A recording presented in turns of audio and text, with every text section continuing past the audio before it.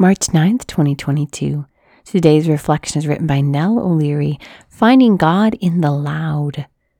You shall love the Lord your God with all your heart, with all your soul, with all your mind. Matthew 22:37. It was almost midnight and we continued to text.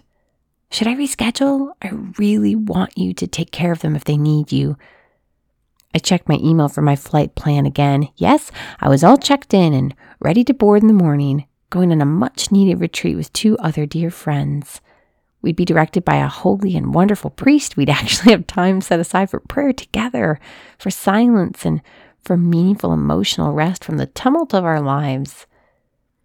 But one friend's children were sick, not super sick, but sick enough she probably needed to be available to take care of them. In the back and forth of rescheduling or rain checking our little retreat, I knew deep down we just needed to cancel. She wouldn't be able to enter into prayer if her husband were worriedly caring for the kids, and none of us could truly rest if her family was not at rest. As I canceled my flight the following morning, I felt deep peace. But later that afternoon, when I should have been basking in the glow of a private Eucharistic holy hour, I looked around at the laundry piles, the kids squabbling, the frozen ground beef on the counter, and that peace zipped out the door. I wanted God in the intimate quiet. His plans for me were in the communal loud.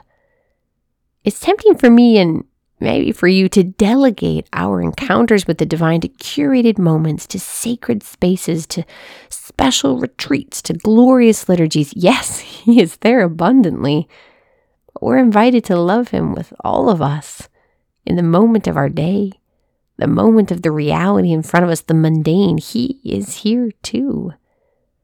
Lord Jesus, I love you with all my heart, soul, and mind in this very moment, not saving this for later, but offering myself to you now. Lord Jesus, we thank you for this day and for this sisterhood.